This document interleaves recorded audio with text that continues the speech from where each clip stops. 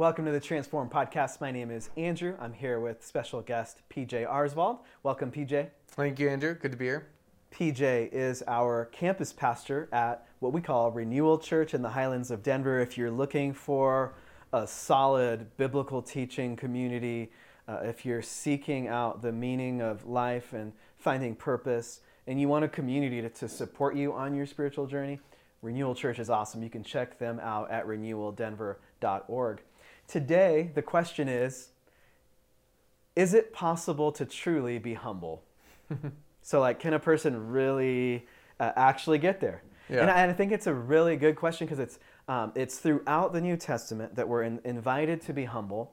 For those of you that are tuning in, I think it's, and if you're tuning in and you're not from a biblical background or well-versed in the scriptures, I think it's maybe a bridge I would build would be people who are just not all about themselves, not all about their own glory, not all about their own ego, but these are people that are able to live their life in selfless service to others. Yeah. And I think that's a virtue probably Jesus, obviously in the scriptures, unpacks for us. But then in addition, there are definitely non-Christians who would say selfless service is a good idea for society. So I heard this from Pastor C.J. Mahaney, Okay. and he wrote the book Humility. And he goes, I am not humble, but by God's grace, I am pursuing humility. And I truly believe that just because of the fact that we have our sinful natures, PJ, Yeah. we can never be as humble as Jesus. Jesus is the ultimate form of humility. He's the one that died on the cross to save other people. He's the one that forgave enemies while they were crucifying him. No one does that, right? But I like what C.J. Mahaney said in that he's pursuing humility by the grace of God.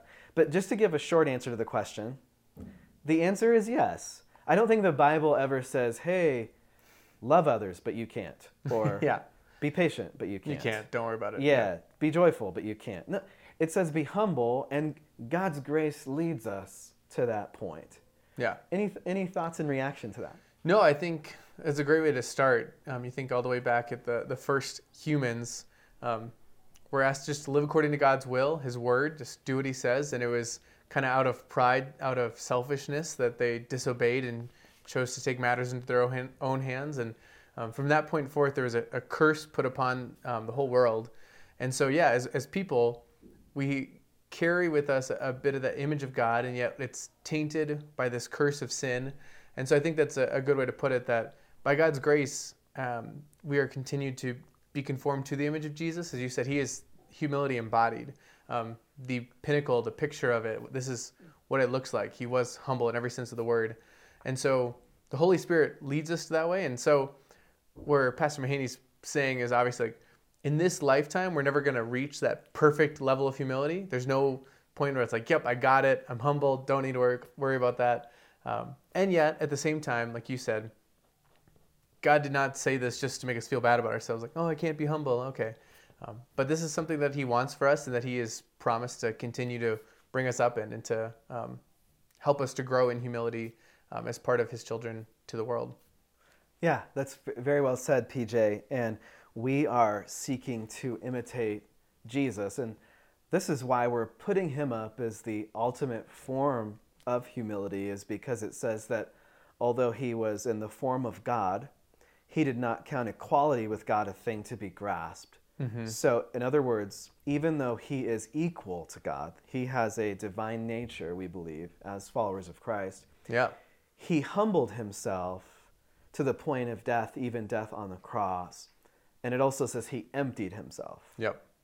And I was going to say, I love that too, because that passage starts off with, take, for example, brothers, our Lord Jesus. So quite literally, take as Jesus as an example of humility. And then what you just said, look at how humble He was as the King who would empty Himself, as God who would become man. He humbled Himself in such a significant fashion. And then, like you said, it's an example for us. Mm-hmm. So how did Jesus, He never thought less of Himself. He knew He was the King. Yeah. He knew he was Lord. You don't say He knew- stuff like, before Abraham was, I am, Right. claiming to be God. Yeah. Yeah. He said, on earth, the Son of Man has authority to forgive sins. Like, he knew who he was. He didn't think less of himself. But my goodness, he did think about himself less often.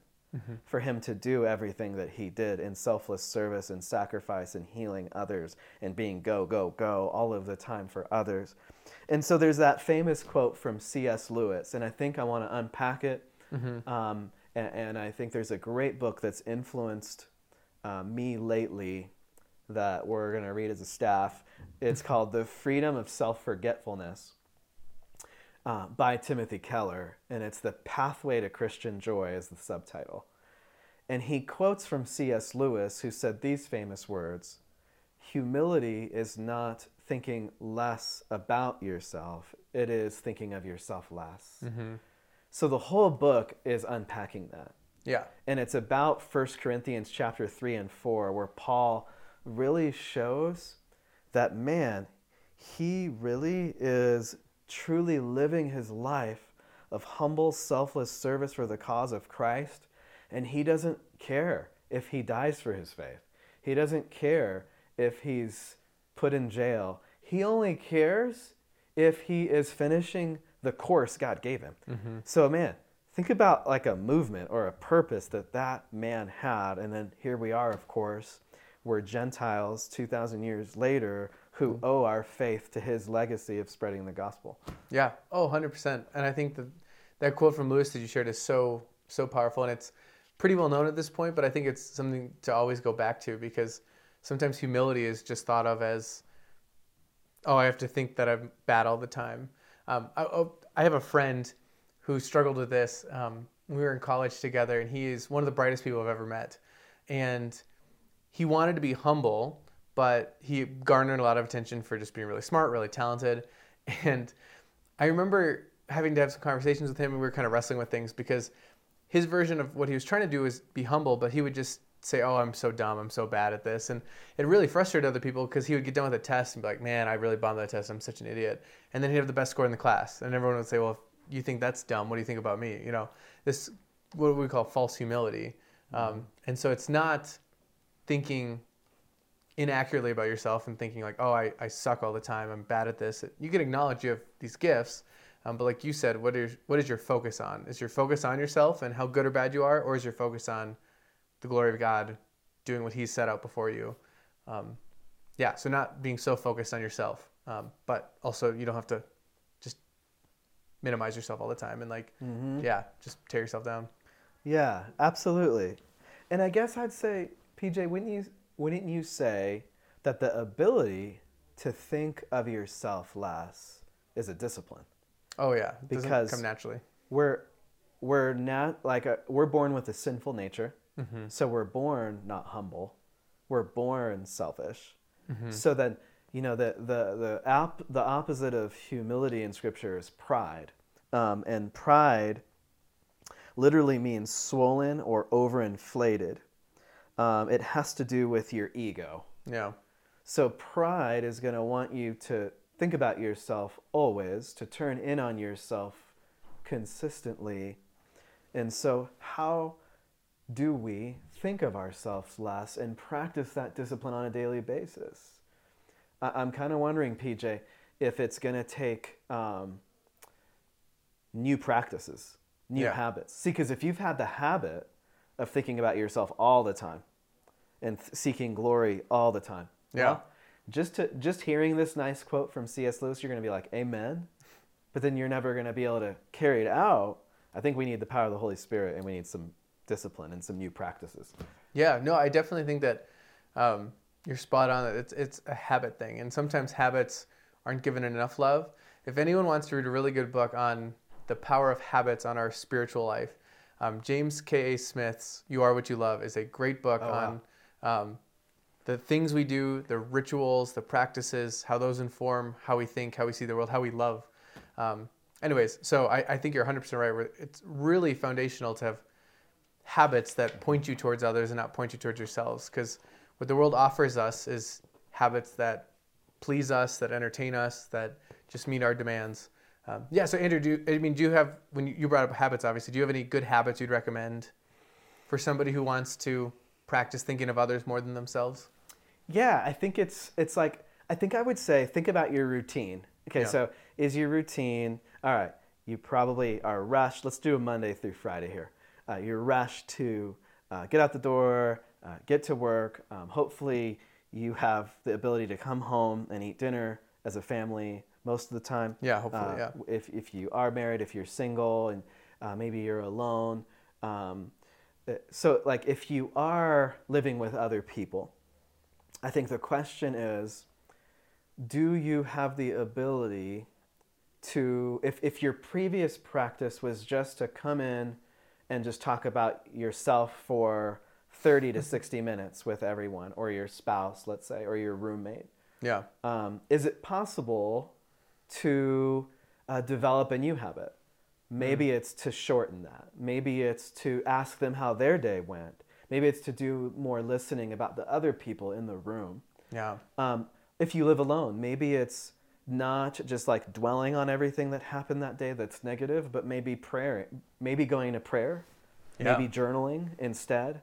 So it's possible that we may need to do a little bit of therapy to ourselves with prayer and meditation before we just dive into all these conversations and start like bringing our work home to Yeah. everybody. So that's one thing I would think of. I also think it's an active mental desire to practice gratitude and to think about what is pure, noble, and true daily, Yeah. versus if your mind's just used to focusing on the negative, then it's going to take some training to focus it on the positive. But I would tell you this, PJ, this is freeing. Yeah. This brings joy, because all of a sudden you're just thankful, you're joyful, you're not dwelling on the negative. But here's one thing I would share for our listeners who might be interested in this practice, is you're going to notice, like, man, you're used to dwelling on negative and you just don't have anything to think about anymore. But I would just say, praise God, you don't have to dwell on the negative all the time. You can be free. And so bask in that grace, bask in that joy. Joy is a fruit of the Spirit. Yeah. Go with the joy. You might be like, man, I'm always used to being down in the dumps. How am I going to do this joy thing? Hey, the joy thing's a much better life. Trust me. Yeah, exactly. Yeah, and it's something God wants for us. Like you said, He wants us not to just always be in sorrow and despair. Those are real emotions, so, those aren't bad, but it's not a demand that to be humble or to be a Christian is just to be moping all the time, just to be sad. I like the highlighting of joy. I think that's really good. I think it's just a shift. Yeah. So it's a shift from, here's what one great author and leader said. I think I would attribute this quote to Maxwell, Okay. who wrote all the leadership books. He said, if you need people, you can't lead people.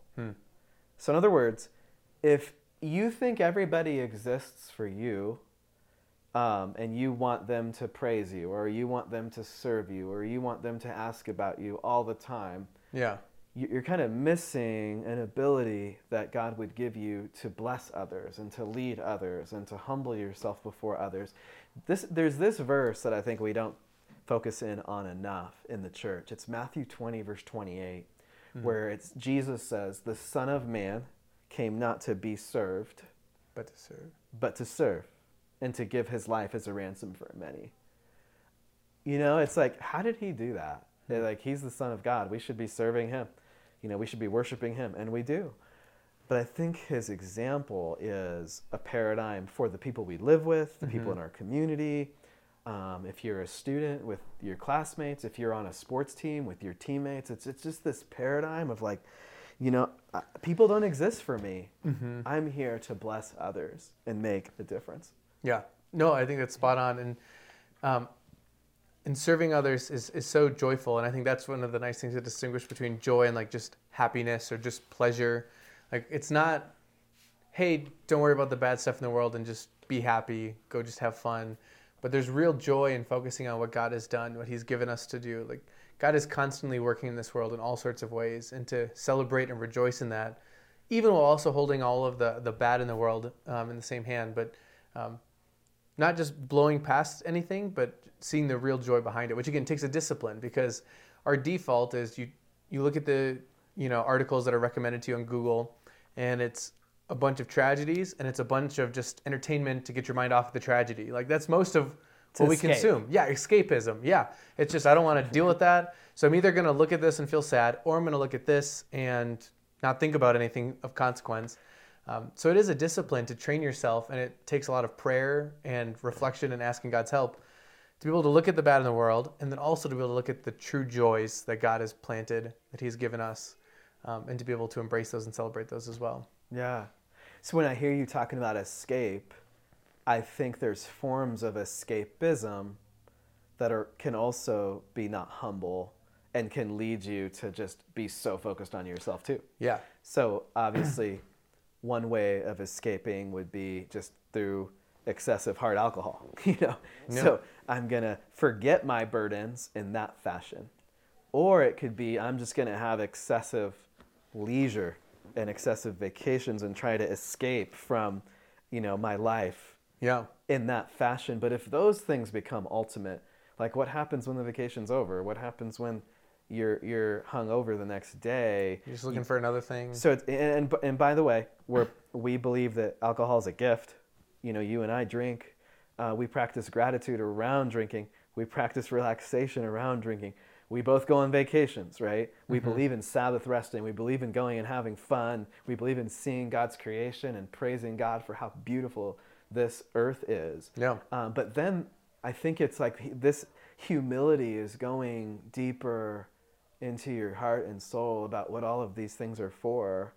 And so to be able to practice humility, I think requires God to do a work inside of you so that you're fulfilled in Him, so that you're not constantly looking for the things of this world to satisfy your restless soul. Yeah.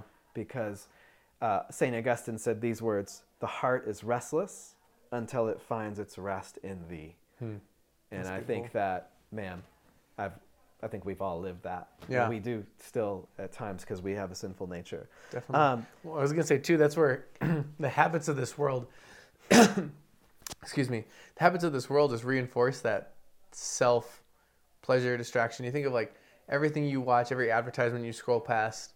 A lot of speakers, a lot of influential people are kind of just selling you on, let me meet your needs. Let me give you fulfillment. Even sometimes service gets portrayed as just a way for you to feel better about yourself. Like, do you want to feel like you have a life of purpose? Well, yeah, we do. But if that's the only reason that we're serving, like that's not the goal either. It's just so I can feel better about myself once again. Most things are presented to us as trying to market themselves as this is for you. You're important and we need to meet your needs. We can help you have a good time. We can help you make a difference. And again, some of those things are actually really good, but they still, at the same time, can be presented in a way that just kind of fuels this, what do I need? What do I want? And so again, just trying to rewire those habits to not just take in the culture of this world, not just take in this is what I need, this is what I want, but to rewire it as what does God want? What do the people around me need? Yeah, absolutely. Absolutely. PJ, here's a point from Keller's book, Okay. which causes the transformed view of self for the Apostle Paul. Paul doesn't care what other people think of him. Okay. He says, I'm not judged by you or by any human court. That's what he says. And then he says, I don't even judge myself. So then he says, I don't care I'm not necessarily my own judge either. So this is countercultural truth. Like we're so taught, do you, be you, what matters is what you think of you, Yeah. So we can go crazy with the you stuff. And now with that said, okay, so Paul says, I don't care what people think. I don't even care what I think about myself. But yet he says, but we do need to be found trustworthy.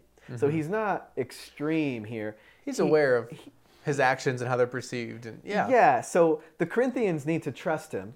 The people in your company need to trust you. Your family members need to trust you. Your children need to trust you. Your roommates need to trust you. Like that's a part of human relationships, and trust is built on It rises and falls based on your character and how you treat people. However, he's talking about ultimate things. And what he says is, it's not what I think of myself. Actually, he goes, I'm the worst of sinners. That's what he thinks. His self-awareness is, I'm the chief of sinners. Yeah, the worst of them all. So talk about low self-esteem. We'll get to that. His answer is justification. Justification as a biblical word means there's been a judgment from the Lord about you. Paul, you have been declared righteous in my sight. Paul, you are my son. Paul, you are my apostle. So there's an identity he's been given from Jesus. So what he says is, it's the Lord who judges me. The Lord is ultimately the audience I'm ultimately pouring myself out to on a daily basis. So talk about someone who's set free from comparison, from taking criticism too deeply into his soul. I mean, the guy was opposed and persecuted his whole ministry like Jesus, but yet he kept on going, and then he maintained such joy. Yeah. So he says the secret is Jesus Christ. Man, I'd say this. I hope by God's grace I can, experience this transformation as Paul did. Oh, 100%. I think that's spot on, where the Christian faith, when believed, naturally has to humble us. Because we can't find, if you're going to believe the Christian claims that you're a sinner who needs redemption, and that came only as a free gift by the sacrifice and resurrection of Jesus Christ, then you can't find your self-esteem, your identity, your joy in how good I am. Look at all the stuff I've done. Look at how much better I am than other people. You have to just say, man, I don't deserve any of this. I deserve so much worse. And yet God has graciously given me his forgiveness. He's graciously given me life through his son. I can think nothing of myself other than what God has said, which is now forgiven. It's now child. His judgment has been made, and it's a great thing, but it's not us. It's not what we've done. Thank you for listening. If this was a blessing to you, we would encourage you to pass it along to someone that you also think could be blessed by it. We're also grateful for your listenership, and if you would like to subscribe and follow us, we would be grateful. Have a great day.